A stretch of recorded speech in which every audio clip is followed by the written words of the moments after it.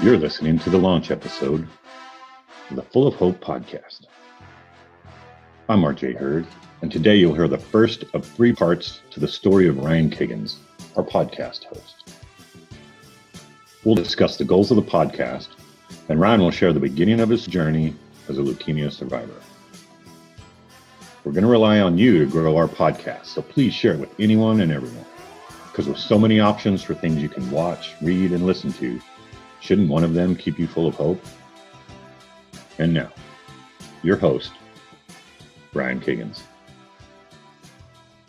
Hey, this is Ryan, and I just have to say, I'm brand new at this. I'm not a professional. I've really not figured out a great way to introduce the podcast, so I just kind of jumped into the conversation with RJ, even though his voice doesn't appear till minutes into the podcast. So anyway, I just wanted to record this so it's not just jumping straight into the conversation. I also want to preemptively apologize for the number of times in this particular episode I say the phrase launch episode. It's not wrong, that's what this is, but I have no idea why I said it so many times. My apologies, and let's get on with the show.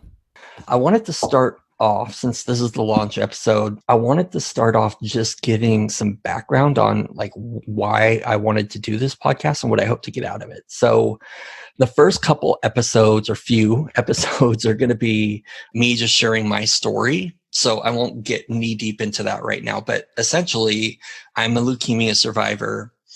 And after I survived, I got involved fairly quickly in some fundraising efforts and giving some speeches and interviews and stuff like that to raise money for leukemia research.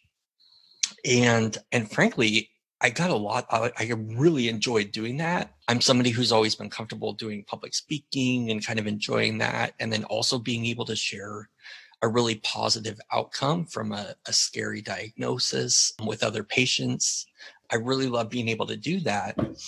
And I actually thought it was possible, like that's kind of what my life was going to end up, like the path I was going to head down, right? Which is doing that type of thing. Because I was doing fairly regular events, a few a year, and then it kind of tapered off over time. And so it never really, that part of my life never really came to fruition. I was doing some other stuff relative to patient support and things like that. And I'll talk about that in a later episode of the podcast. But probably for the last 5 or so years, I've just kind of felt unsettled, like I'm not doing something I should be doing. And I have a great job that I'm happy in my work and family and all that kind of stuff. But I've just felt unsettled, like I need to be doing something different. And a few months ago, a buddy of mine from high school got in touch with me and we just kind of reconnected. And he started talking to me about the fact that he wanted to do a podcast. And I was like, I'd given it some thought and I was like, I think I want to do a podcast too. And I think this medium might be really cool for essentially reaching out to people, connecting with people who have been through scary experiences like I had and who have come out on the positive side, and just let them share their story so that other people who are, maybe facing similar or the same situations, they can actually have somebody to go listen to, right? Like, yeah. Hear what they did, what they went through, like what they learned to cope and deal with everything that they had to deal with. So I got really excited about the idea of doing this as a podcast. And so that's the goal of this podcast is, if I were to say, what would a dream come true vision be for this thing? I would love to have just a backlog of people who want to share their stories with us, and a ton of people who have shared their stories to inspire others, to share hope, and really just encourage others. Because I found, I think I'll probably talk about this at some point in one of the episodes, but the people that had positive attitudes and optimism and really frankly hope were the ones that I saw that did the best in my experience. And I think that'll hold true. So really just hoping that the listeners of this podcast will reach out to us with people they know or themselves, right, to share their story on the podcast so that as many people as possible can give stories and as many people as possible can hear them. So that's really the goal. Yeah. And my goal anyway. I've worked with you for a while, and I appreciate the opportunity. You had asked me to jump in, right? It's probably a little bit easier than just talking to a camera by yourself. Totally. Yeah, that's the thing. So, that's a great point, RJ. The reason I asked RJ to be my co-host on this thing was just what he said, like the idea of just starting by sharing my story, right? That feels super weird, just doing it in a vacuum, like talking to myself. So I thought, well, it'd be nice to have somebody to share it with and have it be kind of conversational, right? And then I thought, really, I think that's going to be the case for everybody we talk with. Like, I would love to be able to have somebody along the ride with me, to help me keep things conversational with whoever we're talking to. And so thinking about just needing to have a co-host, some of the things that were really important to me, it was that person be likable, somebody who relates with other people, somebody who asks good questions, somebody who's curious. And RJ and I met, 5 or 6 years ago in a 1-year rotational job. And we worked together the whole year. And after that year, I was like, this is no joke. Like, this sounds like I'm kissing up, but this is no joke. I was like, RJ Hurd is the favorite person I've ever worked with at this company. And it's for all those reasons. You're one of those people that when you meet somebody, they feel like they've known you forever. You are really curious and ask great questions. You're just a positive, optimistic guy and super funny. And any opportunity I have to work with you, that's perfect. Yeah. And also it's that bass. Is that a baritone? I thought it was my height. That's a little bit of baritone. Everybody's taller than me. So you're not unique in that aspect, but I'm telling you, like this, I'm going to let this podcast serve as your audition tape for voiceover work. Okay, so I'm ready. Okay, I'm ready. Okay, so I think I'll first start talking about just the beginning, really, like initial symptoms, kind of what led me to go investigate something, right? So, like how old you were and your family, right? Or what's your situation? I mean, this is, Yeah, so I was 30 years old. So I'm 43 now, and my wife was same age as me. I had 2 little girls. So Madison was 5, Haley was a year and a half. So really young girls, young wife. Everything was great. Like I worked out regularly. I didn't do anything, no risky behavior or anything like that. I was a generally pretty healthy person. And I started getting it was maybe November, December of 2007. I started getting, like, I had a really bad sore throat. And I think that timeline is right, but it's somewhere around there. I had a really, really bad sore throat and neck pain like I'd never had before. So just out of nowhere. It wasn't from working out, or I didn't remember pulling anything, but I just remember waking up one day and I could barely move my neck, and a little bit of low back pain as well. But really it was massive neck pain and a really sore throat. And so now, like in today's time, right, like that would be, oh, you're not going into work. You're not going into work. You're certainly going to go figure out, like, if you've got COVID or whatever. But back then it's like, well, I have a sore throat. I'll just, I won't shake anybody's hand or whatever, but I'm still going into work and just kind of living my life. And I remember walking by a guy that I worked with in the hallway, and he's like, "Hey, Ryan, what's going on with you?" And I was like, I don't know what's going on with you. Like, how you doing? And he's like, "Dude, you look like death warmed over." I'll never forget those 3 words, death warmed over. And I was like, really? Like that's pretty straightforward. Thanks, buddy. Yeah. Yeah. And I was like, oh gosh, that's bizarre. But that same day, I was just driving to lunch, and my neck hurt so bad when I was driving to lunch that I couldn't turn my head to like look in the other lanes. And so rather than change lanes, which I needed to do to go to where I was going to lunch, I just stayed in the same lane I was at and followed the turn that was for the lane I was in, because I was going to the Czech medical place. I was like, something's wrong. Like, this is not normal. I got to go figure out what's going on. And, I've got a history of cancer in my family. You always hear about people that, find out late in the game, right, that something's wrong. And I didn't want to be one of those people. So, but you weren't at that time, you were thinking, oh my God, well, could this be cancer? What I was thinking was this pain in my neck and back was really, really severe. So honestly, I thought of something maybe with my bones, right? Maybe it could be bone cancer. I had no idea, but I just wanted to figure it out. And so I went to the Czech medical place right near my work, and they took my temperature. I found out I had 104 temperature. Wow. Which was strange, because I didn't feel any fever at all. That's enough to, hey. Yeah, something's wrong. And they also tested me for strep throat, which I had.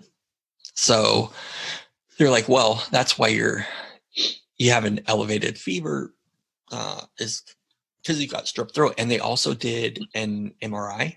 Or maybe they just did an x-ray. I think at that place they did an x-ray. I found out that I had a slipped disc in my back. And so all of those three things kind of explained what I was going through. And so I went to physical therapy for my back. My strep throat went away. The fever went away. I started taking my temperature regularly. The fever went away. And the physical therapy helped with my back and neck pain. So, problem solved, right? And then a couple months later, maybe a month later, I woke up one day and my eye was really swollen. So, like my eyelid, have you ever had a sty or heard of a sty? Yeah. So it was like I had a sty in my eye, which your eyelid just swells up really, really big, and it's kind of painful. And I had that in my eye, and I also had sore back, mostly neck, but also back, and really sore throat again, all on the same day. Just kind of woke up and it was like that out of nowhere again. Virtually the exact same symptoms, except with this new swollen eye thing. So I thought, well, this is weird. That's definitely not normal. So then I decided I'd go to a different Czech medical place, one of the doc in the box places, but a different one from the one I'd gone to, because they didn't do something right. So I went into one close to my house this time. And when I was talking with the technician or the nurse, I don't remember who, but I was telling them all my symptoms. And I told them, or asked them, I said, so I've got a swollen eye and back pain and a sore throat. What could tie all those symptoms together? And the person laughed at me, and like, it actually pissed me off, but they laughed at me. They're like, yeah, the thing I didn't mention was the slipped disc. I had been in a car accident like a year before that. And so that kind of, they believed that was related to the car accident. And it was just, I hadn't noticed the pain or whatever before. So the second time at this Czech medical place,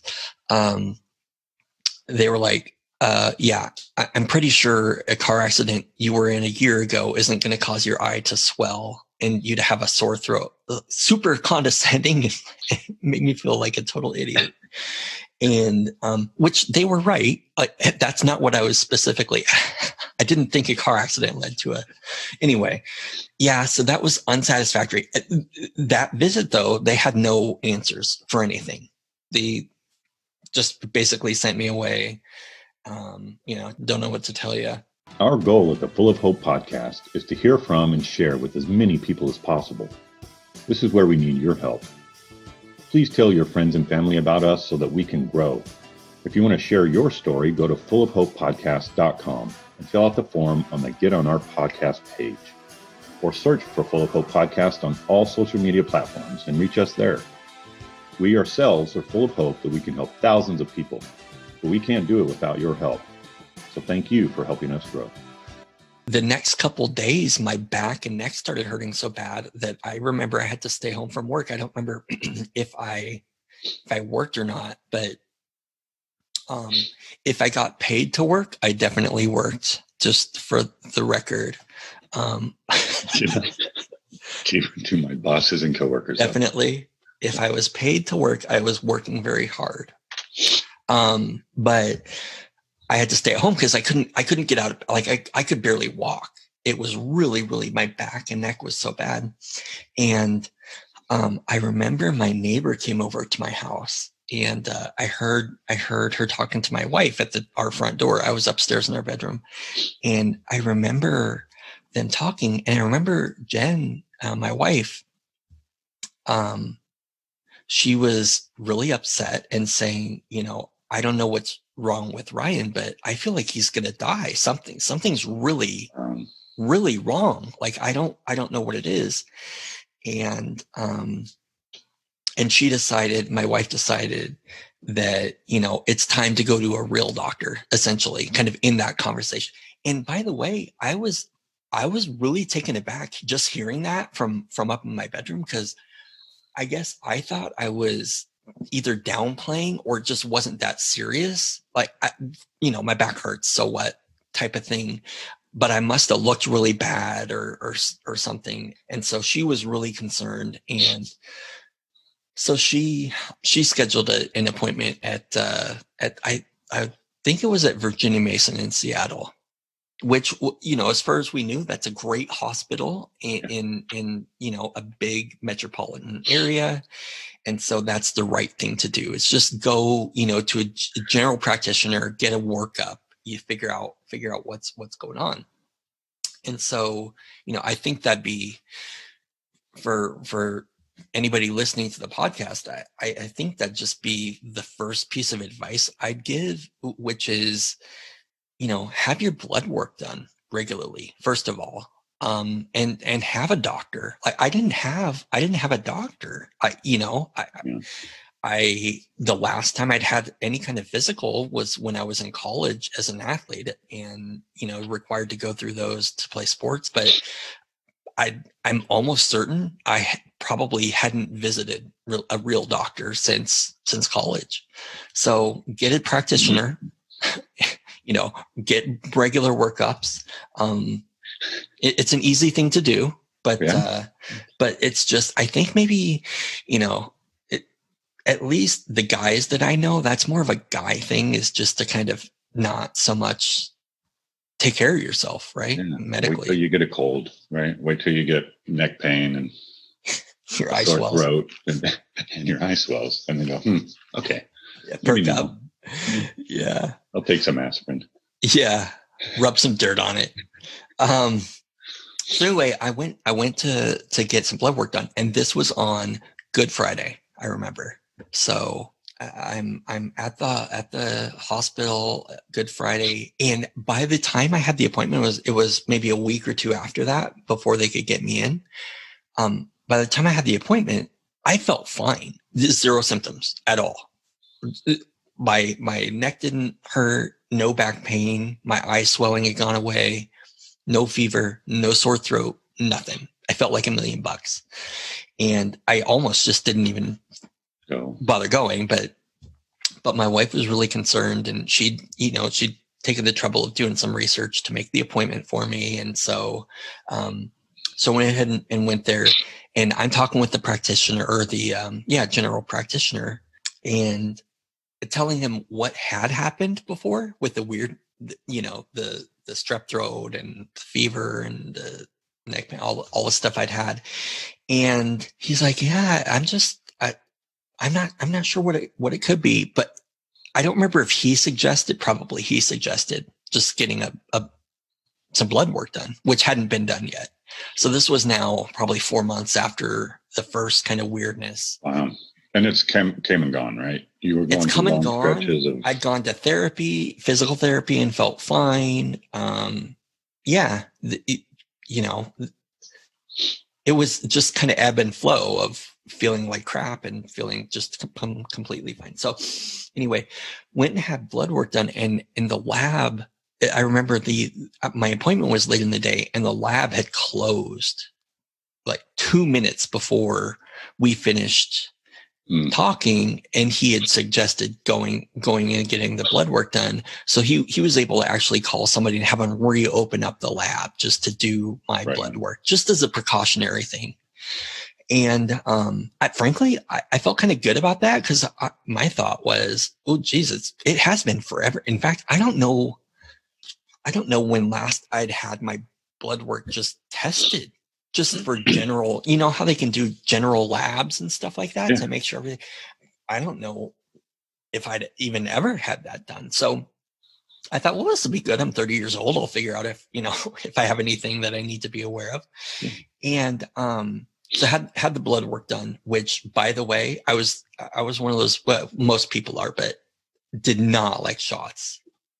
Like I'm one of those, I didn't want to look when they're doing it and all that kind of stuff, just kind of wimpy around shots. So well, you're so like masculine outside of that. I am such a burly. I find that so surprising. I know. Isn't that weird? It's incongruent with just my general being, but just that one, I'm allowed to have one thing to be scared of. Oh, and I guess, that's a pretty common thing. Yeah. Yeah. But so that was funny, because I remember walking down to the lab and just kind of dreading it, going, oh God, this is going to be brutal. I hate having needles put in me. But I think that's pretty normal too. But buck up, people. If you're listening, it doesn't hurt. I swear to God, the average person hurts themselves probably 10 times a day more painfully than a needle from getting a blood draw hurts. Just like dumb things that you do hurt more frequently than anyway. Good advice there. Yeah. Or maybe it's just me. Maybe I'm just constantly way worse. Don't hurt yourself on purpose. But I mean, incidentally, right? Or maybe I'm just klutzy. But anyway, so it was late in the day. So I got home and we're just kind of, relaxing at home. It's Good Friday, probably hanging with the kids. I think we were watching a movie or something like that. And my phone rang at 9 o'clock or so at night. And it was the hospital. And they informed me that I was acutely ill and that I needed to check my temperature every hour. And if it got above 101, that I needed to drive there to their ER because I was acutely ill. And of course, That's it, though. Nothing specific. Well, You were sicker than. Yeah. It was kind of funny because that's what they said, was just acutely ill. And I remember asking, what does that, I don't even know what that means. What are you ill with what? And they said, you either have lymphoma or leukemia is what they told me. But on the phone, that first night, we believe it's either lymphoma or leukemia, and it's because I had really, really low white blood cell counts and some other stuff, but they couldn't tell me that day because they had to have a pathologist look at the results the next day and kind of let me know more to come, right? So, and keep in mind, I felt completely fine. So when they told me it was an issue with my blood counts, I remember just going on the internet to find things that explain, blood count issues. And so one of them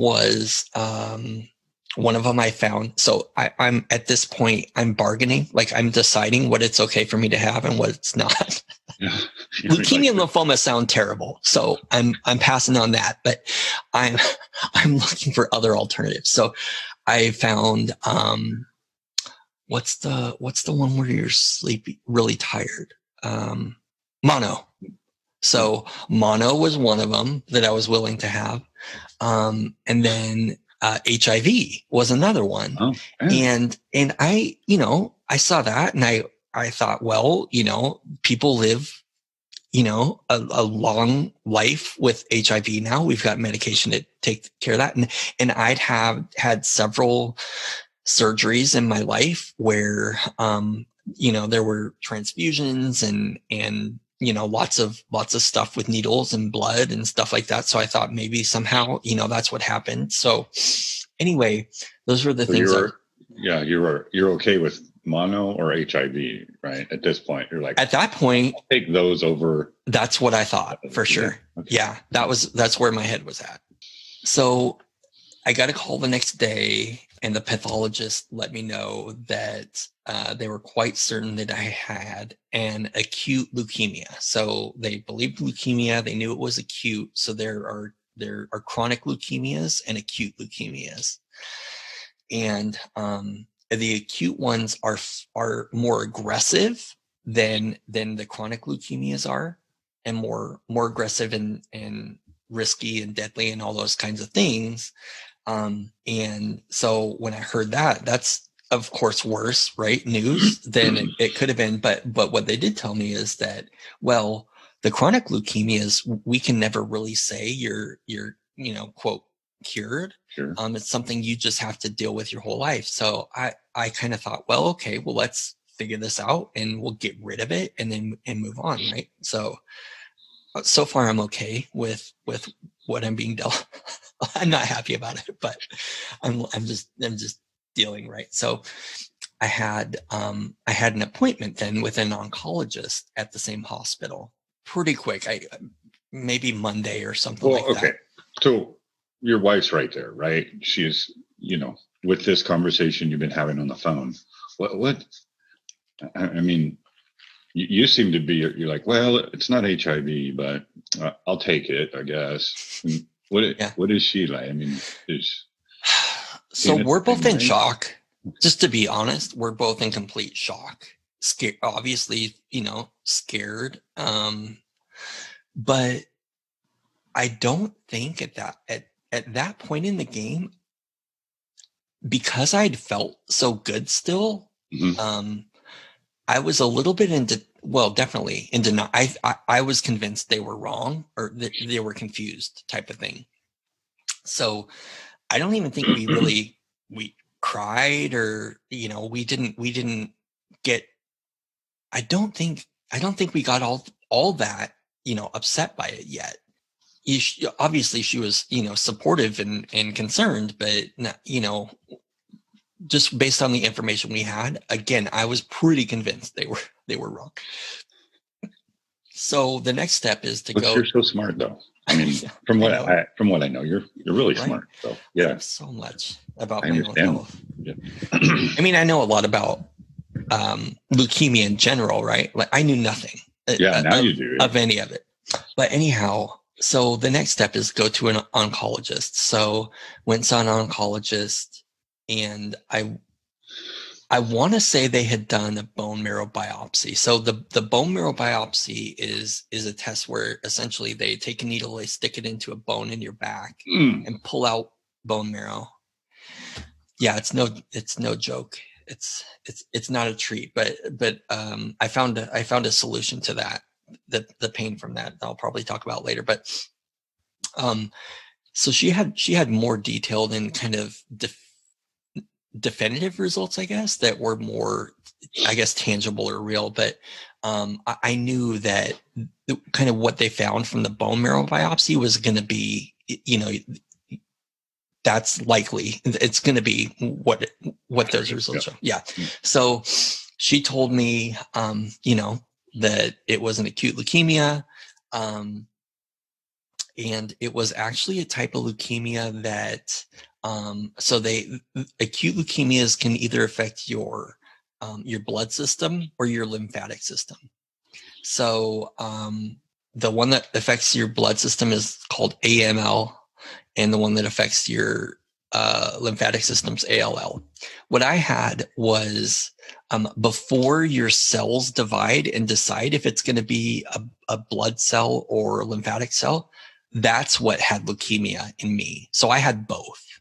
Wow. And AML and ALL, which is really, really rare. It's called undifferentiated leukemia.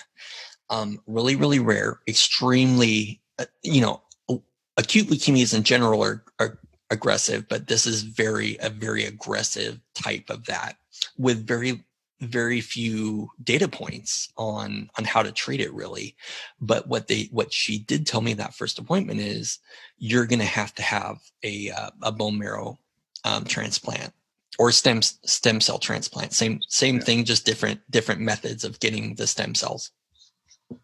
So you're going to have a transplant to survive, and to get to have a transplant, we have to get you into remission first. So, that was kind of what she laid out. And she said, we don't do transplants here at Virginia Mason. Those are done through the Cancer Care Alliance in Seattle Cancer Care Alliance. And they're a worldwide leader in transplantation. And so we're just going to refer you over there, essentially, was the plan. And then she asked if I had any other questions. And it's interesting because I remember making eye contact with her, and I asked her, I just wanted to know. It's one of those things where you ask a question almost like I thought it was rhetorical because I was hoping for a certain response. But I said, hey, I'm a 30-year-old guy, and, my wife is really young. I've got 2 young kids. I'm the primary breadwinner for our family. I guess my question or my concern is, I guess just based on what you're saying, my concern is that I might check into the hospital and never check out, and fully expecting, I'd say that. And she'd go, oh, hold on, this is way premature no. She was crying. She had tears like coming out of her eyes. And she's like, unfortunately, that's a very realistic outcome for you. And that's when shit got real. Like that felt just like the biggest kick in the gut ever. Right. I mean, I think that might've been the first time I just probably started crying right there. I remember leaving that room and having to go set up a referral appointment. So I had to do something there at Virginia Mason. And I remember standing in line waiting to set that up. And I was I was crying so hard that I couldn't, I almost couldn't talk. Like I was just completely devastated, And was with you? Right yeah, there. Jen was with me. I think she held it together better than she was. It was really amazing. I mean, I'm sure she cried at that point, but in general, like all of her throughout the entire ordeal, really that I went through, all of the fear and suffering and all that kind of stuff that she did, she really did it in private. Like it was. With me, it was nothing but optimism and support, and just, I don't know. I didn't have any of that. What could have felt like weight, on my shoulders from her, but I had it, but it didn't come from her. You know what I mean? Yep. Yeah. So I was extremely lucky in that way, and fortunate and thankful for her, reaction to all that stuff. But the one thing I do want to say that was funny. So, in that first appointment, a couple days before that appointment, I'd had something happen in my booty area that I'd never had before. And it felt like a growth or something. Like it just didn't feel normal. So I got to figure all this stuff out, right? Like I didn't know if this had something to do with the leukemia or whatever. So that poor lady, that poor first oncologist. Now keep in mind, oncology is a specialty, right? So, she gets done essentially, kind of crying with us and giving us this really tough news. And then finally it's time to leave. And I was like, well, hey, before I leave, I got to ask you something else. I was like, I gotta have you take a look at something. So then it's me like up on the chair, like legs up, I don't think there were stirrups. I imagine stirrups though. Like I'm trying oncology. Not to imagine, but you're painting a picture that's going to get burned into my memory. That's what I pictured to do it. But either way, she had to take a look at my butt. So she informed me it was a hemorrhoid, right? Which I'd never had before, but that was wasn't a leukemia hemorrhoid, or it wasn't just a normal old hemorrhoid run of the mill. With like a hand. It didn't. It was just a standard run of the mill, but I'd never had it before, so that was another treat. Just insult to injury, right? So, well, yes. Having to ask about it. Hey, doc. It's yeah. Well, so that's I guess another thing. A lot of these things, depending on the whatever the listeners are dealing with, a lot of things that you might have that are awkward to ask that are preventing you from not talking to people and asking about it. God, you just got to get over it. Like you just, the earlier that you can find out anything funky that's going on with you, just find out what's, don't go to just a check medical play. Like find out the part of your body that you need help with. Go find out who specializes in that. Well, frankly, RJ, like you, like you were having some problem with your sinuses or whatever. And I was like, go to an ear, nose, and throat specialist. And you did, and they fixed it. And right. Like, yeah.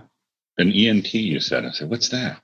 Oh, ear, nose, and throat. Oh, that makes sense. ENT. I dropped the acronym just like that. Like you did. I think you started off with it. I don't know why I remember that, but I remember going, I don't know what that is. It would have been funny if I had no idea what it stood for. Because EMT is emergency medical technician, right? Yeah.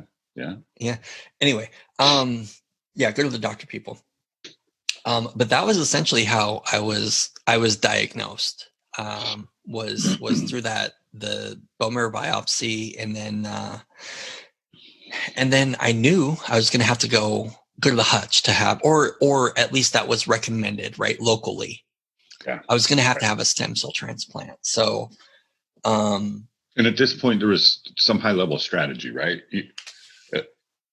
We got to get you to remission, and you will have a transplant, right? That's what the first oncologist I talked to. That's what she said. Like this is how you survive this. Well, she wasn't going to be your oncologist. They're referring you, but no, that's okay. No, and so what? And for those of you who don't know, the stem cell transplant or bone marrow transplant, same thing. It's just one method. They take the stem cells out of your bone marrow, and the other method they take the stem cells just out of your blood. So lots of two different ways of extracting stem cells from a donor, and basically what it does is it completely replaces your immune system with somebody else's immune system.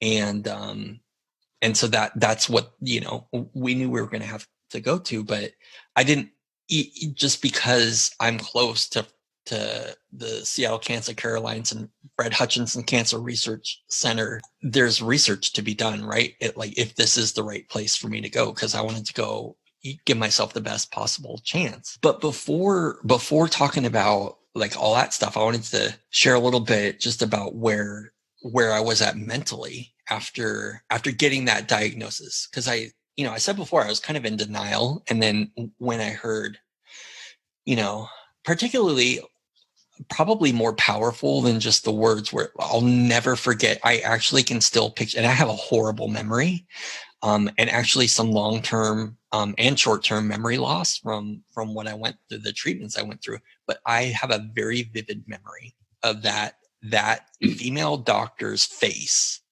and just the tears in her eyes and concern. I think she was relatively young. She had, I think, a good degree of empathy, which was awesome. She was really, really awesome to talk, to break that news to us. But after hearing that news, it's, mentally, I have to say I struggled because I immediately went home. And what would you have done? Like, what would have been the first thing that you did after hearing that news? I mean, besides I'd called people, which was incredibly challenging. I think I would have tried to, get as smart as I could about what's going to happen. Right. I'd go to Google. So it's exactly, that was my thought too. Like, let's bone up on this. We'll figure out what it looks like. And essentially, you got to be honest, you're kind of looking for, what are my survival odds, right? Who's been through this and what they do to beat it. And frankly, the results I found were really, really negative, like really bad. And so that's another, I guess, just piece of advice for everybody. It's got to be it is really challenging to not look for additional resources and research and stuff like that. But that put me in a a negative headspace, I would say. And frankly, after an evening or two of just looking at, forum results and hearing people's stories about how bad it was, I remember we were all watching TV together as a family, and I asked Jen to, come with me to another room in the house, and the girls stayed where they were. And I remember just hugging her and telling her, we have to be realistic that I'm just not going to survive this. This is not, look at the data. This is not something that I'm going to beat. And after, I told her that, I went upstairs to our room. I took our laptop upstairs, and I just remember writing out notes to each of the girls separately. And it was that set of things that I thought that a dad should teach their daughter, like through childhood and adulthood, and just all that advice that I was positive I wasn't going to be able to give to them in person. I just wanted to write it all down and make sure that that they knew that they were the absolute center of my world and what they meant to me. And this was certainly not my choice to leave them this early, and all those things I wrote in that letter. The interesting thing about that now looking back on it, they're both much older now, right? 13 years older. So both teenage girls. It's funny because I remember being able to write it, and I felt like this is really good stuff. Like, this is really good advice. And, I added humor to it. I wanted them to know my personality. And I remember thinking, oh, they're just gonna, when it's wedding time, right? Each of them had a different, thing that I wrote about, or when they have their first boyfriend or whatever, they're just gonna, I had no idea. Like, how, I just imagine now, like, telling, like, I wish I could be a fly on the wall. Like, I'm glad I'm here with them, but like the idea of them reading something from me as like my genius advice to them as teenagers, it's like, oh God, what is he talking about now? You know what I mean? It's just, I think the vision of them just poring over these letters and just revel, right? Like, gosh. It's so amazing and funny at the same time. I mean, I know we've talked about this. Yeah. You don't have them anymore, right? The letters. No. So I'm super. I want to read them so bad. I'm so bummed out, actually, that I don't. But pretty quickly after I wrote them, actually. So it's interesting because I'd written those letters, and then I want to say it was maybe that night, that evening, or it was very close in proximity to that. I remember it was bedtime, and the girls were in bed, and Jen and I were just laying together and praying. So we started just praying together. And I remember it was strange because just out of nowhere, in the middle of us praying, I felt this complete, it was like a physical warmth. Like I just got really warm and peaceful, and I felt like this calm that to this day, I don't think I've ever felt anything like it. But I remember having just a very profound, insane level of calm just wash over me. And I think Jen was talking at the time, and I said, Jen, and kind of interrupted her, and she said, what? And I told her, I said, I think it's going to be fine. I think this is going to be completely fine. I actually feel great.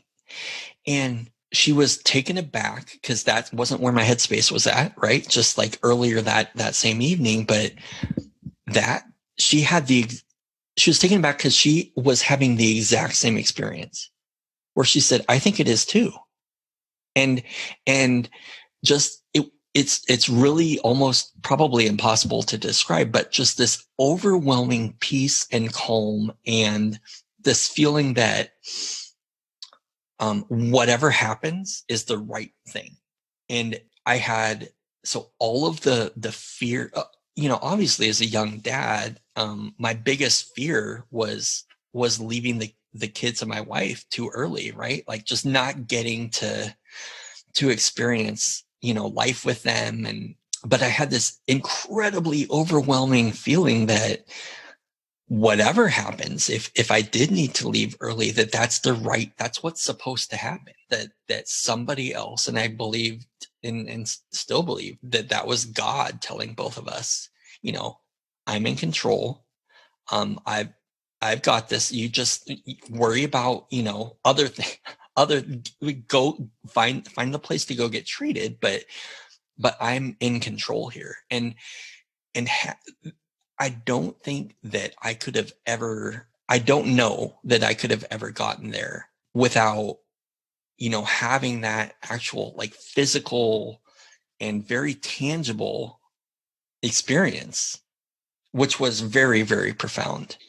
And again, I just feel like God was in the room with us that day, and it made himself, almost visible. Like it was just so, to this day, I've never had an experience like it. But I'll certainly never forget it. And it instantly calmed me. So that was kind of awesome. I mean, yeah. So from then on out, it was really interesting, because we did research and figured out, let's definitely go to Fred Hutch in Seattle, and we'll go see. We didn't know who to go see, but let's just get the earliest appointment we can with a leukemia specialist, and let's go tackle this thing. And I did a complete 180. I was completely optimistic. I knew we were doing the right thing, that the right thing was going to happen. I kind of vowed to myself not to look to the internet anymore for the answer about if I was going to live or die, because they didn't quite know.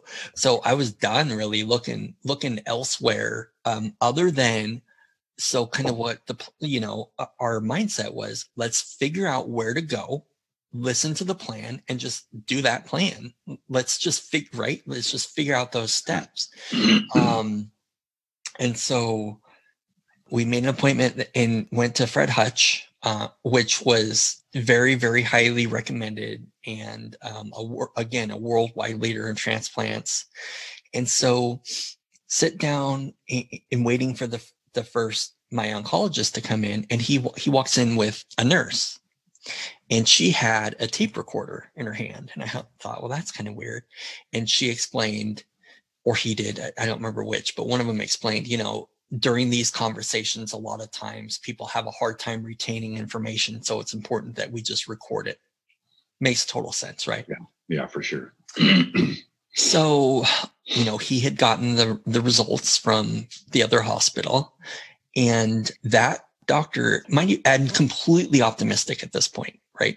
So that doctor essentially said, hey, so, looking at, your prognosis, your role in this activity is you need to quit your job.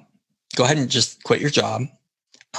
You probably haven't started one yet, but start your bucket list and just start going through it. Go ahead and play in the dirt, which I didn't get what that meant at the time. But when you're turns out when you're super immunosuppressed, like you get when you go through these treatments, dirt can be really, really dangerous because of bacteria and things that are in it, that if you don't have an immune system to fight even very, very simple things, like they're very deadly. But he advised me, quit work on your bucket list, play in the dirt, but ultimately, just sign the paperwork to donate your body to us so that we can study it. You're not going to survive this, but you can contribute to, essentially the scientific effort of figuring out, why some people are just as unlucky as you were to get this. And I mean, you could probably imagine that's quite shocking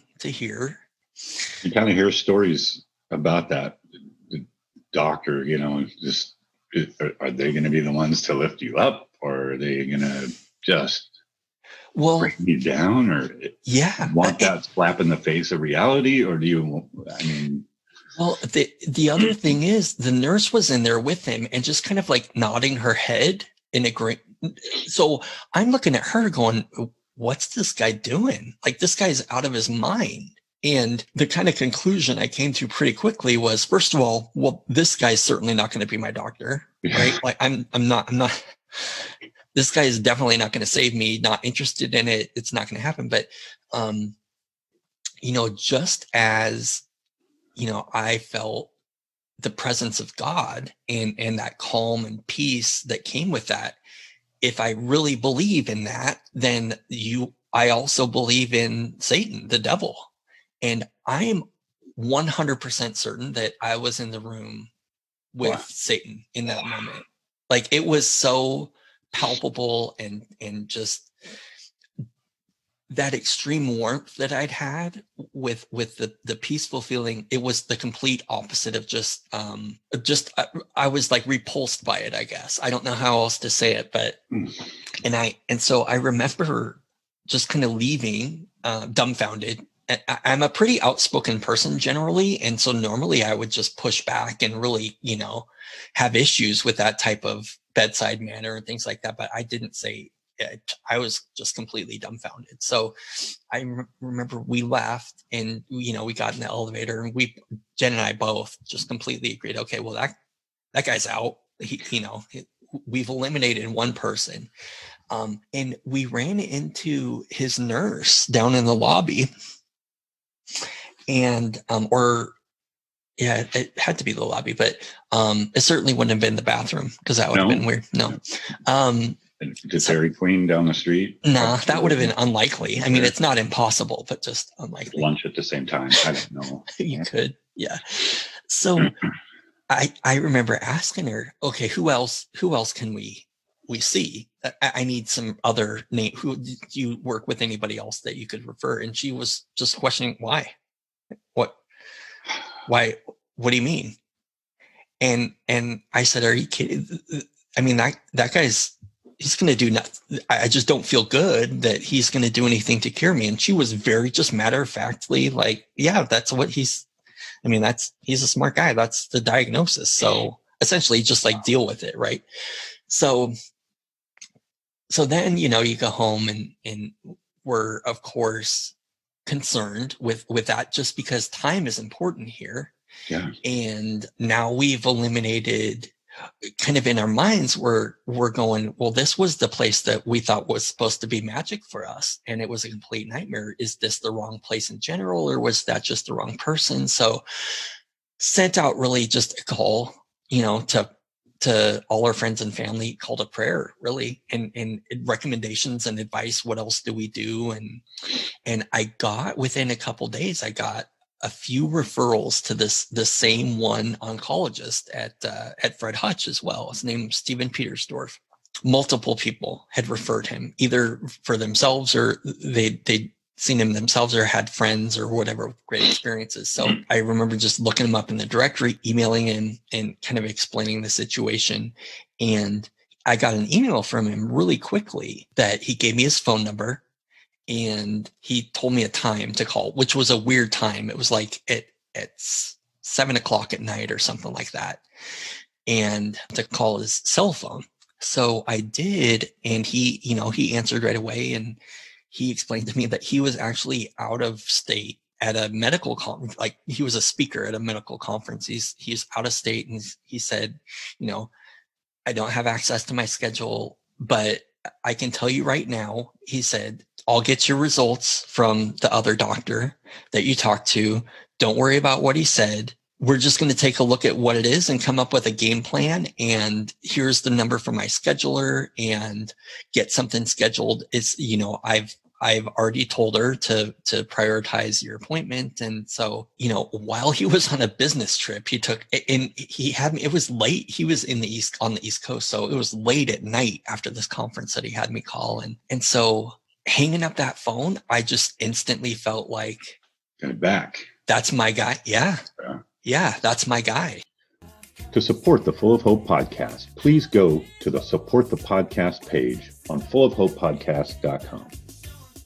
If you believe in our goal to help people through difficult situations by being able to hear the positive outcomes of those who've been through them themselves, your support will be huge to help us grow. We went and met with him, and he was a really interesting guy. And it turns out that essentially the most complicated acute leukemia cases in the world would refer to him either for advice or, if not treatment, advice. Like the best leukemia doctors in the world were asking him for what to do. So he didn't say that, but I actually found that out for somebody else. That'd be a weird introduction. Card. Yeah. He hands you his card. It actually says it on there under his name. The greatest doctors in the world ever. So anyway, met with him, and he was very, very clearly a scientist, very much, kind of facts and data, but really on the more positive side from the perspective that, like, look, this is rare. We don't see this a lot, but here's what needs to happen, and just kind of laid out what the game plan would be. And I told him that I didn't want to hear any odds, because I had heard earlier that my percentage of ever getting into remission to receive the transplant was less than 1%. So of ever even being able. So I told him I didn't want to hear any of that stuff. I just wanted to know the plan. And he was happy, conveying that to me. He didn't quite get my sense of humor. Yeah. Okay, hang on a second. But that's because your sense of humor is somewhat rare. But yeah, the less than 1%, I think that's kind of an important piece. Now that, I've heard the story a couple of times, it's kind of why we're here, right? I mean, yeah. So we don't want to necessarily hear percentages, right? But knowing here's what really the odds are, and here's where you're at right now, right? So every case is different, and that's, be careful going on Google, right? Totally. It's not you. It's not you. All of those cases are not exactly whoever's going through this. You couldn't be more right. In every, 1%, somebody gets to be that 1%, right? So why wouldn't it be you? That's the way I looked at it. And I think that's the way the listeners should look at it. You just focus on how do I get the best care? What makes the most sense for my situation? And just focus on that. There's almost no value in the fear and anxiety and misery element that definitely comes with all of this stuff. It doesn't produce any results, right? So, I had very, very long odds, and 13 years later, here I am. So, okay, so now super brain scientific doctor, who is now starting to learn who you are a little bit, right? Yeah, because I'm one of those people that I like joking. Like, the way I relate to people is by joking around, and it probably took them a little while to get my humor.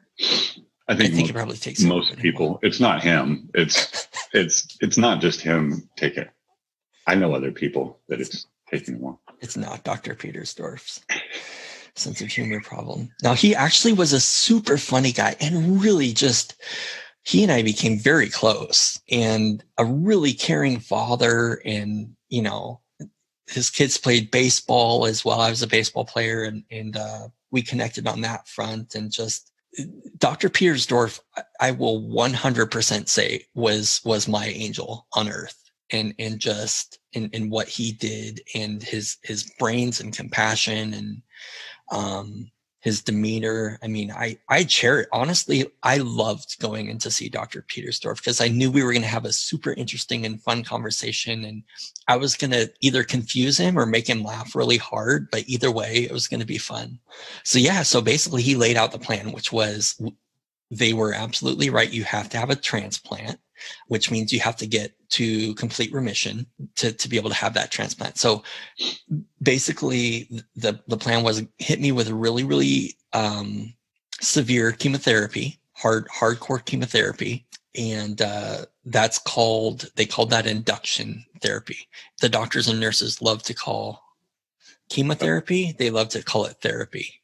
Just therapy. Well, it sounds better, right? It sounds easier. Like if you have tennis elbow, right? It's some therapy. Yeah, I'm just gonna, do this a little bit. I mean, you hear other people call it chemo, right? Yeah, but that's what I'm. They lean on the therapy part of it, but anyway, hit me really hard with that stuff to get me into remission, and then and immediately start trying to type match me for a transplant. Like day one, that was kind of the plan. And then if they did get me into remission, then I'd have to have every month or so, I'd have to have like a week of lighter dose chemotherapy to keep the leukemia at bay so that I could receive that transplant.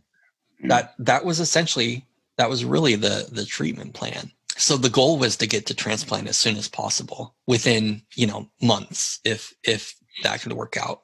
And so it's that confidence that I had and optimism and just peace I had that stayed with me. So I remember, after hearing that plan and scheduling everything out, right? Like handling all the logistics for work. I was very, very fortunate that I was a computer programmer at the time. And, my work was completely willing. The Boeing company, who I've worked now there for almost 23 years, was more than open to allowing me to work from the hospital if I was still healthy enough. So, that was essentially the plan, was just I'm going to keep working as long as I can while I'm in the hospital. I'm going to get this chemotherapy. We're going to get to remission, get to transplant and all that kind of deal. So piece of cake. Well, so that's the other thing, because I was so optimistic that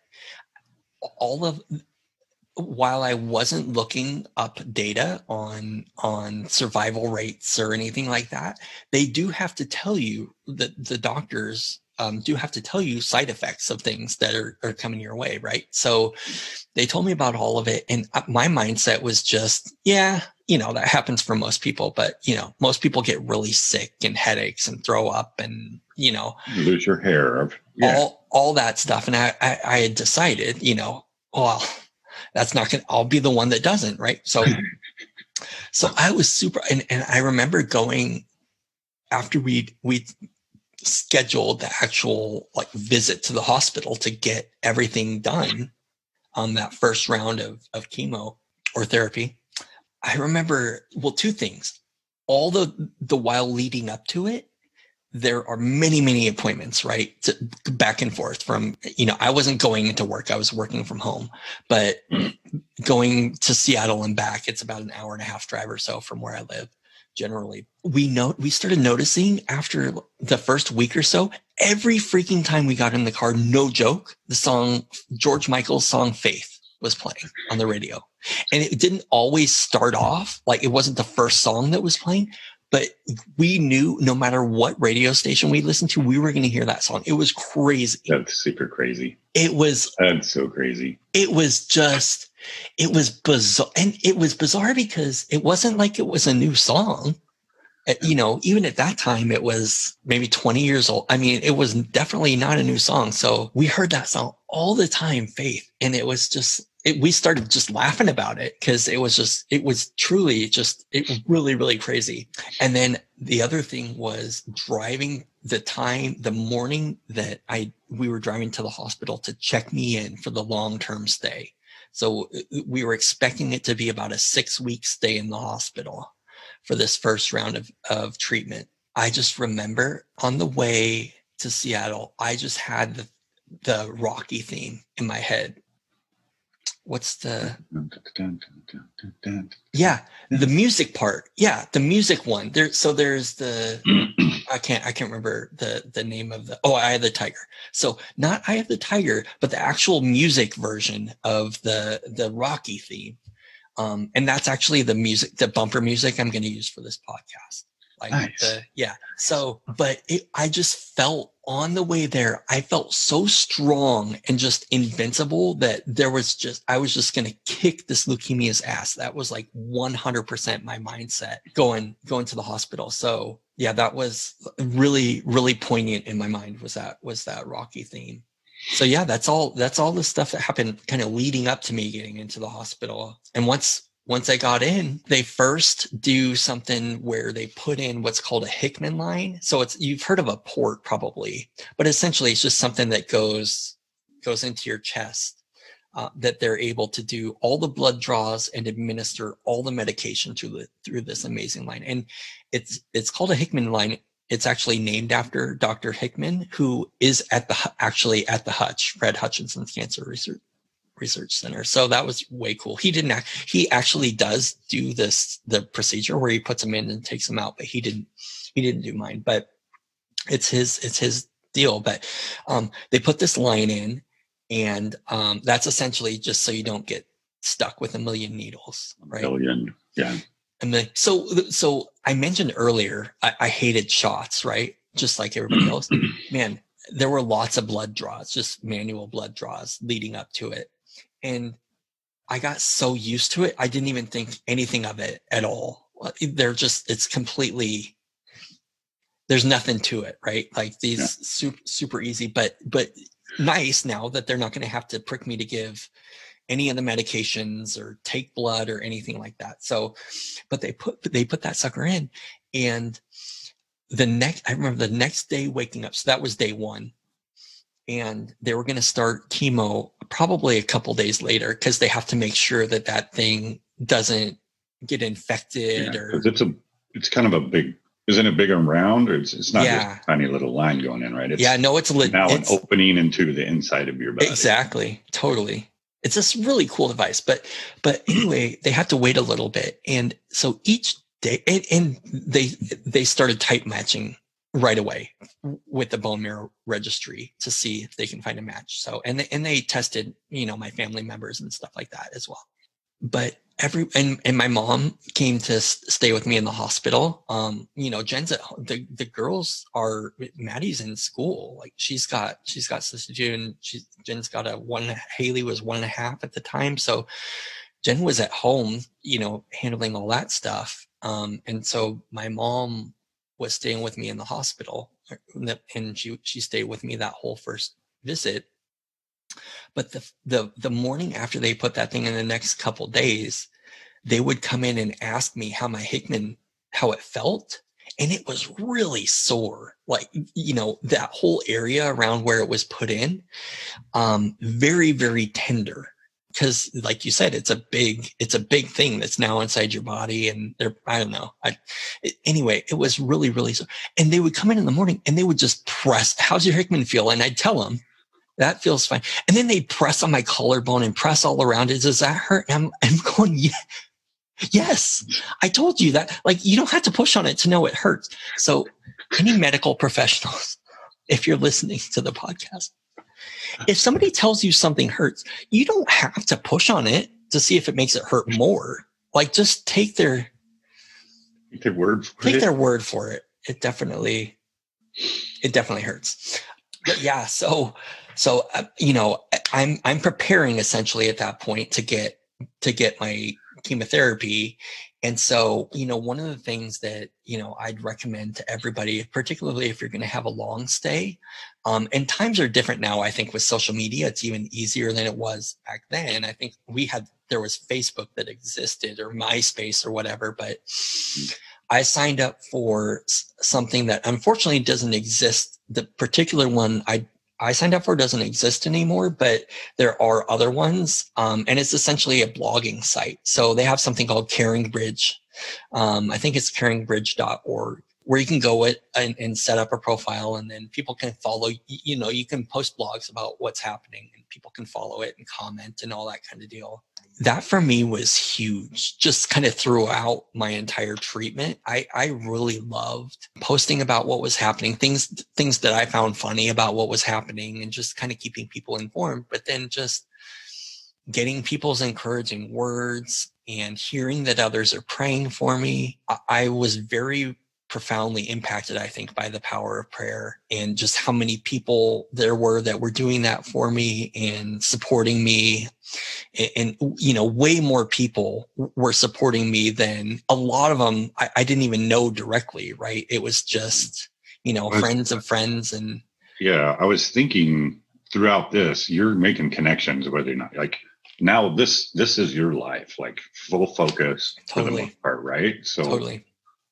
You're gonna build those connections, or have them anyways, make them over this period of time. So be there to support each other. So find that blog or that way to connect with those who are either experiencing it or have. And it's so powerful. I feel like it was the first thing I did every day was wake up and look, open up my care page and see who responded. Mostly I thought I was super funny, so I just wanted to see who was liking all my jokes. I just got to be honest about that. But speaking of making connections, once we started chemotherapy, which was, I think, a 7-day regimen, one of the things that you're really supposed to do as a patient is walk around to keep up and moving and stay healthy and things like that. So I would walk around and just go visit other people, because I mentioned earlier when I went to the doctor the first time to have the blood draw that I felt fine. I still felt fine. I still felt like, in fact, I remember after I checked in and had that Hickman put in, the first time I talked with the oncologist, I said, "Hey, I promise you, I will not sue anybody if you guys are wrong, but I still feel like before we do this chemo, like, I'm pretty sure I'm healthy, because I felt great. I felt strong. I felt better than ever. Like, I've got, Jesus in my heart, like crazy, just fighting for me. If Rocky's going on, Faith's like playing all over. So I felt super. So anyway. You just double check the results real quick before you just hound me with a million times. I told him, because therapy. It's not that it wasn't denial out of fear. It was just denial out of like what I'm feeling. I felt great. So anyway, but because I'm feeling so great, I'm walking around and I would just kind of knock on everybody's door and see if anybody wanted a visitor or company or whatever, because other people were in much worse shape than I felt at the time. So I started just connecting with other patients and getting to know them, and what brought it was a leukemia floor. So everybody there had leukemia, but what brought you here? What were your symptoms, and how are you feeling now? And what's your plan, and who's your doctor? And so, one thing that came of that actually is a woman that I became, my wife and I became very close with her and her husband, and kind of throughout the process. Her oncologist was that same doctor that I'd seen the first time. Satan that I thought was the devil. And when she said she had him, I was just like, oh, geez, is there anything we can do about that? She loved him. He was great for her. And I talked to several other people that liked having him. So, whatever happened that first day, I feel like that had to happen. I feel like that was God's plan saying, look, you made an appointment with the wrong dude, so we got to do something to scare the crap out of you to get you. And that's what it took. Had it been anything other than that, just think about that. Had the experience just been normal, right? Yeah. Not completely cruising down the road with that. Yeah. Yeah. He's like, keep looking, so that was kind of amazing to realize, was the number of people that seemed to like that other doctor. But yeah, I'm walking around and connecting with people. And remember, Dr. Petersdorf had told me this first round of chemo, they were throwing the kitchen sink at me. I mean, I was healthy. I was in good shape. Again, hadn't abused my body, so they could hit me with the hardest stuff that they had. And I'm going through this treatment and expecting to get sick and tired and nauseous. Now, I did have some weird stuff, just like allergic reactions. I remember I had a rash on my entire body, just like itching like you wouldn't believe. So some allergic stuff, but none of the nausea or other things that you would typically associate with really hardcore chemotherapy. And so I started thinking, oh my God, I'm kind of amazing at getting cancer. Like this is supposed to be hard. Some really bad stories about chemo, right? I mean, so yeah, I would be expecting horrible things. Yeah, and it didn't happen. And I'm just going, I'm so dominating. Rockies this. Just so much. I was bummed to be away from my kids for sure, because that had never happened. I'd never spent time away from them like that. So definitely that was really, really, a challenge. But I just felt like I'm completely incredible at getting cancer, and this is gone. It's gone. It's probably already gone at this point. I probably don't even need a transplant, frankly. But one thing that did happen after the first night of that treatment, the chemo, they gave me some anti-nausea medication, right? So, they've got tons of options for that. They gave me some anti-nausea medication. So I took that and went to bed with, that and Ativan. Pretty much everybody's on a sleeping aid, just because it's really, even though I was quite confident, it is very challenging to sleep. So I'd taken those things, and that first night after they'd given me that medication, the gravity of the situation that I was going to be in that room, that small hospital floor, I couldn't leave the hospital floor. So I was going to be on that floor and in that tiny room for up to 6 weeks, and I didn't know how much I'd be able to see the girls and Jen, and just the entire gravity of all of it started really grasping me very hard that night. And I really spiraled. That one night, I completely spiraled and felt completely devastated, terrified, very, very claustrophobic. I'm not exaggerating. I was on the 7th floor. I'm not exaggerating that I actually thought of, I'm not going to be able to, I couldn't get out of here through the elevator because they would stop me, right? You're not allowed to use that floor. But I actually thought of a plan to throw a chair out the window so I could jump out the window. I was just and I didn't even think about the fact it would probably kill me. It was either I have to get out of here, or I'm going to lose my mind. And my mom was in the room with me. She was asleep, at that time. So that's probably one of the reasons why I didn't follow through on it, because I wouldn't have been able to. She was laying in front of this stupid window I wanted to jump out of. So that would have really hampered my plans. So that I slept horrible that night, just completely terrified, completely spiraled. All my confidence was gone. And somehow I managed to get sleep. And when I woke up the next morning, the nurse, asked how everything was. And I said, hey, I had this really weird thing happen last night where I felt completely terrified. Were you okay now? Less? Yeah. In the morning, I felt fine. Okay. In the morning, it was all completely gone. And I explained what had happened. My mom was kind of rip shit at me because she's like, why didn't you say something? Like, she's hearing me tell the nurse that all this stuff. And she's like, what the heck? Because I told him, like, I wanted to jump out the window. My mom was like, what? You were going to jump over him? Like, what the heck? Yeah, that's what I'm here for, is to help. But anyway, so I'm explaining all this stuff to the nurse and just saying, this is going to be horrible. I don't know how I'm going to do this. I thought I was super confident, and apparently not.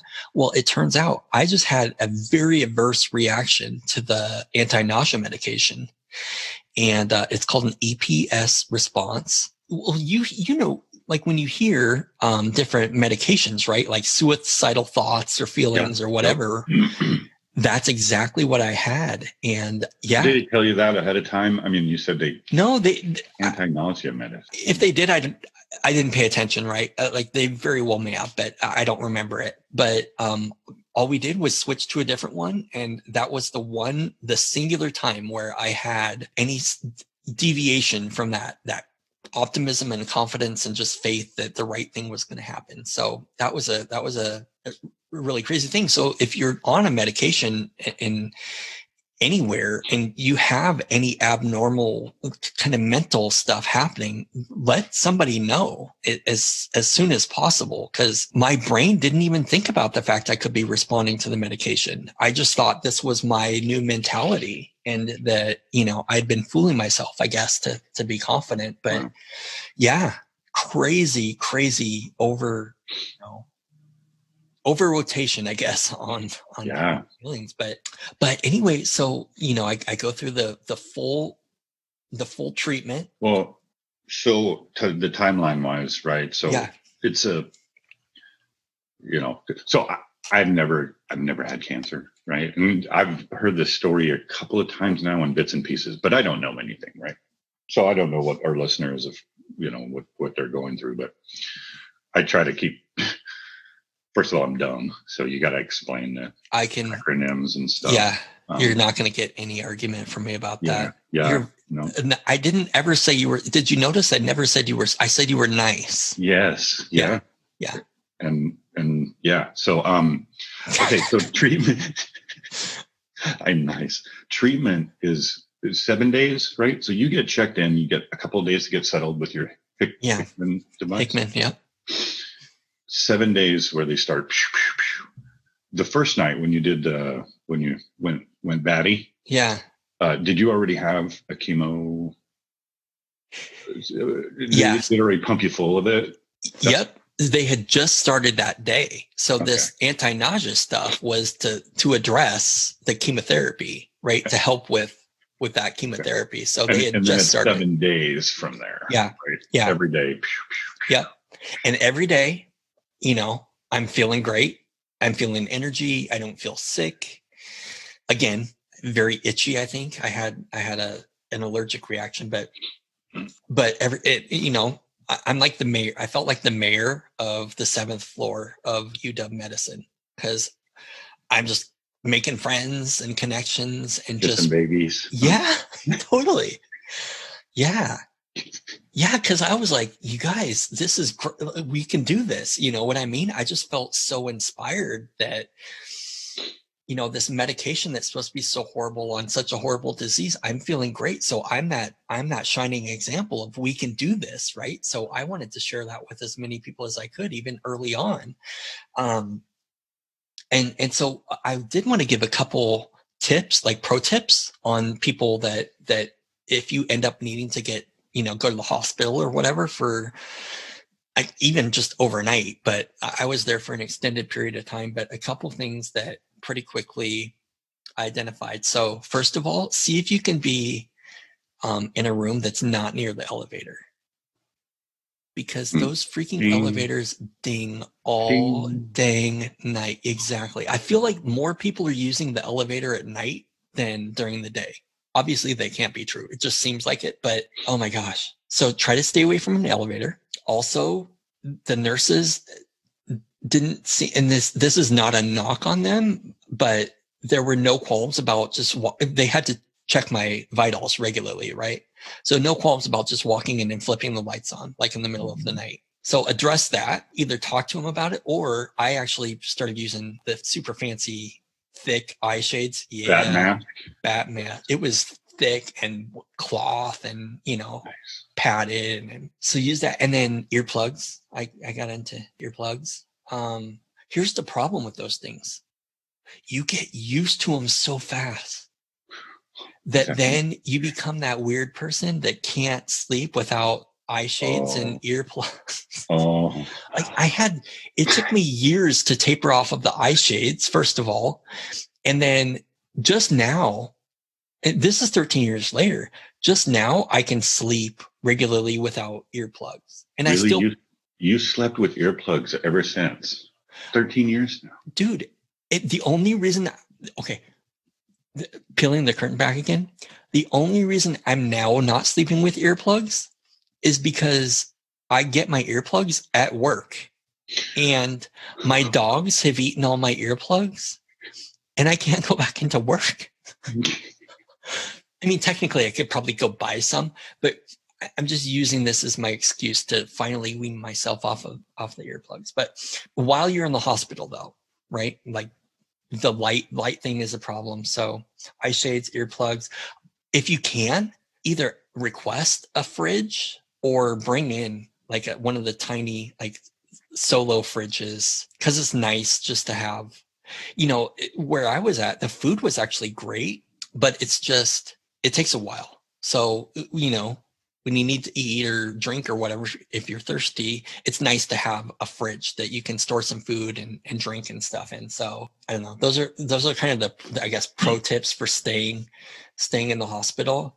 A couple other, I guess, just observations. So first of all, the ability to work. If you can find something to focus on, doesn't have to be work, but just something to focus on to keep your mind off of, either your misery or fear or anxiety, whatever that might be. Missing your kids, that was a huge one for me and wife. So for me, being able to work was huge, and I'm super thankful to the Boeing company for allowing me to do that. That was massive. Let's see, we've mentioned humor. So I my whole life, I think I've just used humor as my way to connect with people. And so just kind of finding, even though it's a scary situation and so much unknown, funny stuff happens when you're in the hospital. Like it just does. So one of the things that will happen to everybody if you're in the hospital for any extended time is your nurses will come in, or doctor, but usually nurses. And I feel like if company is there to visit you, but they've taken a break, they've like gone down to the cafeteria or whatever, they're not in the room, your nurses will avoid this conversation until your company is with you. So they'll wait until you have a full room, and their favorite question to ask you is, when was the last time you had gas? Like, they just love it. I don't know what it is, but there's always someone in the room when they ask. Yeah, they may desperately need to know it, but they're not going to ask until there's somebody else. Like, this just feels like this was maybe just me, but so constantly asking when you last had gas. So the best defense, and it's never not funny, is of course you have to answer, right? But then quickly follow up with asking the nurse when the last time she had gas was. So just flip that bad boy right around. And it diffuses the situation. And sometimes they'll answer and sometimes not. Always curious about gas. And then the other thing, so, oh my gosh, I'm just realizing something about myself. A lot of the things I find interesting and funny are butt related, because maybe I'll have to find a mirror and see what that means about me. But temperature, they always have to take your temperature, right? So they'll either put the thermometer in your mouth, or you can put it under your armpit. And now I'm sure they use the temporal one that are just the scan thing. Yeah. But this was all manual all the time. So I would usually wait till I had an audience to ask, and to just kind of lean over and ask for option 3 for getting my temperature done. Which, be careful what you wish for, because they will do it. Now, they didn't, because I rolled over too quickly. But while I always just thought it would be funny, they were like more than willing to oblige, you know. That would go right in there. They will. They'd be like, hey, do this. I can do this all day. They're thinking. So it is, but that's three. That's three. The hemorrhoid. But yeah. Mm-hmm. Yeah. I don't know. Yeah. So a couple other things, you know, kind of I leaned on. Definitely that connection I had through the care page that I filled out. It's now caringbridge.org, but using that in receiving and hearing prayer from people, I was lucky enough to have a very supportive wife that was able to take care. Jen was able to take care of everything at home. I didn't have to worry about any of that. And she really didn't, like I said, like all the fear she must have had and concern and stuff, like she put none of that at all on me. And that just allowed me, again, to just focus on the plan and, you know, and executing on whatever they were asking me to do. That was really, really amazing. You know, I thought I was, not only did I think I was just super awesome at getting chemotherapy and beating cancer, I also thought I was super clever, because when my hair started falling out, I thought, oh gosh, well, this will be weird for the girls, right? Could be scary. Next time they see me, I'll be bald. And I didn't want to freak them out. So we set it up so the next time they came over after my hair started falling out, they brought in the technicians and brought in a set of clippers. And I had the girls shave my head, you know, like they're doing it. And it was fun for them. And, you know, they got a kick out of it. Nice. And yeah, and it was cool. They did that. And that way it took the sting away from, you know, not seeing me with any hair. I think either that night after they did that or the next day, I think I was kind of proud of myself with the nurse or whoever was in the room with me. I was talking to him about it, how clever it was, you know, essentially. Like I was high-fiving myself for doing this awesome thing. Because you had this idea. A great idea. And he's like, like that's what everybody does that. So I thought it was really but they never mentioned it. Why didn't why didn't they give you as an option then? Yeah. Hey, I don't know. Maybe they let people feel like they can be a hero by coming up with the idea. But I definitely leaned on that. So we went through the whole first round. I dominated. I felt great. They came in to test my bone marrow to see the results. And essentially, it was a clinical failure. So it did virtually nothing to the leukemia. Which that may explain why you felt so good, because maybe they were just giving me water accidentally. It was just an accidental placebo. I don't know what it was, but yeah, it could explain why I felt so great, because it did next to nothing at all. And so now we're in a scary zone, because when they do that first round of chemotherapy, it's such a heavy dose and bad, like real legit chemo, right?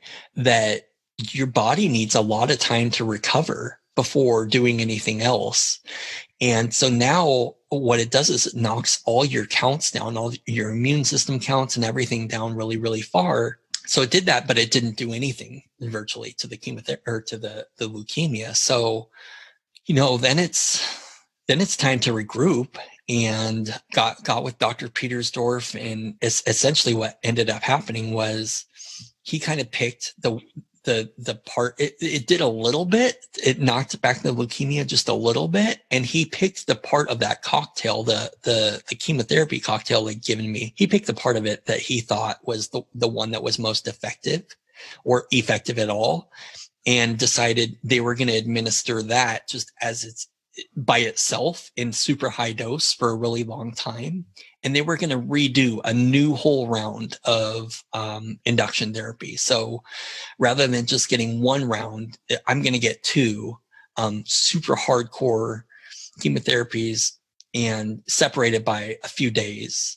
And you were saying usually Like you got to take some time off. It's 4 to 6 weeks before you come back in. Remember how I mentioned they were going to do induction first, like this hardcore stuff, and then come back for maintenance. It's called consolidation chemo. Yeah. Okay, so that's like 4 to 6 weeks afterwards. Yeah. But because your body needs time to recoup, but we didn't have that time. So now it's time, to try something new and even harder core and for a longer period of time. And that was going to be the plan for moving on. I'll say, so I think we're probably at time for this episode. But this is the point where when we go to the next round, that's when stuff gets really a lot more real. I'm feeling less like a champ. It's a lot. It's the chemotherapy they chose the second time, had some serious effects on me. And so kind of the honeymoon's over for my treatment plan. And I think that's probably a good spot to. The Rocky theme is fading. No, I still felt inspired. I still felt, encouraged and positive and all that stuff. It's just that I'm about to get my butt kicked is what really is about to happen. So, right on. I think we'll wrap for today, and then we'll pick up the next part of it in the next episode. Thank you so much for listening to and sharing the podcast.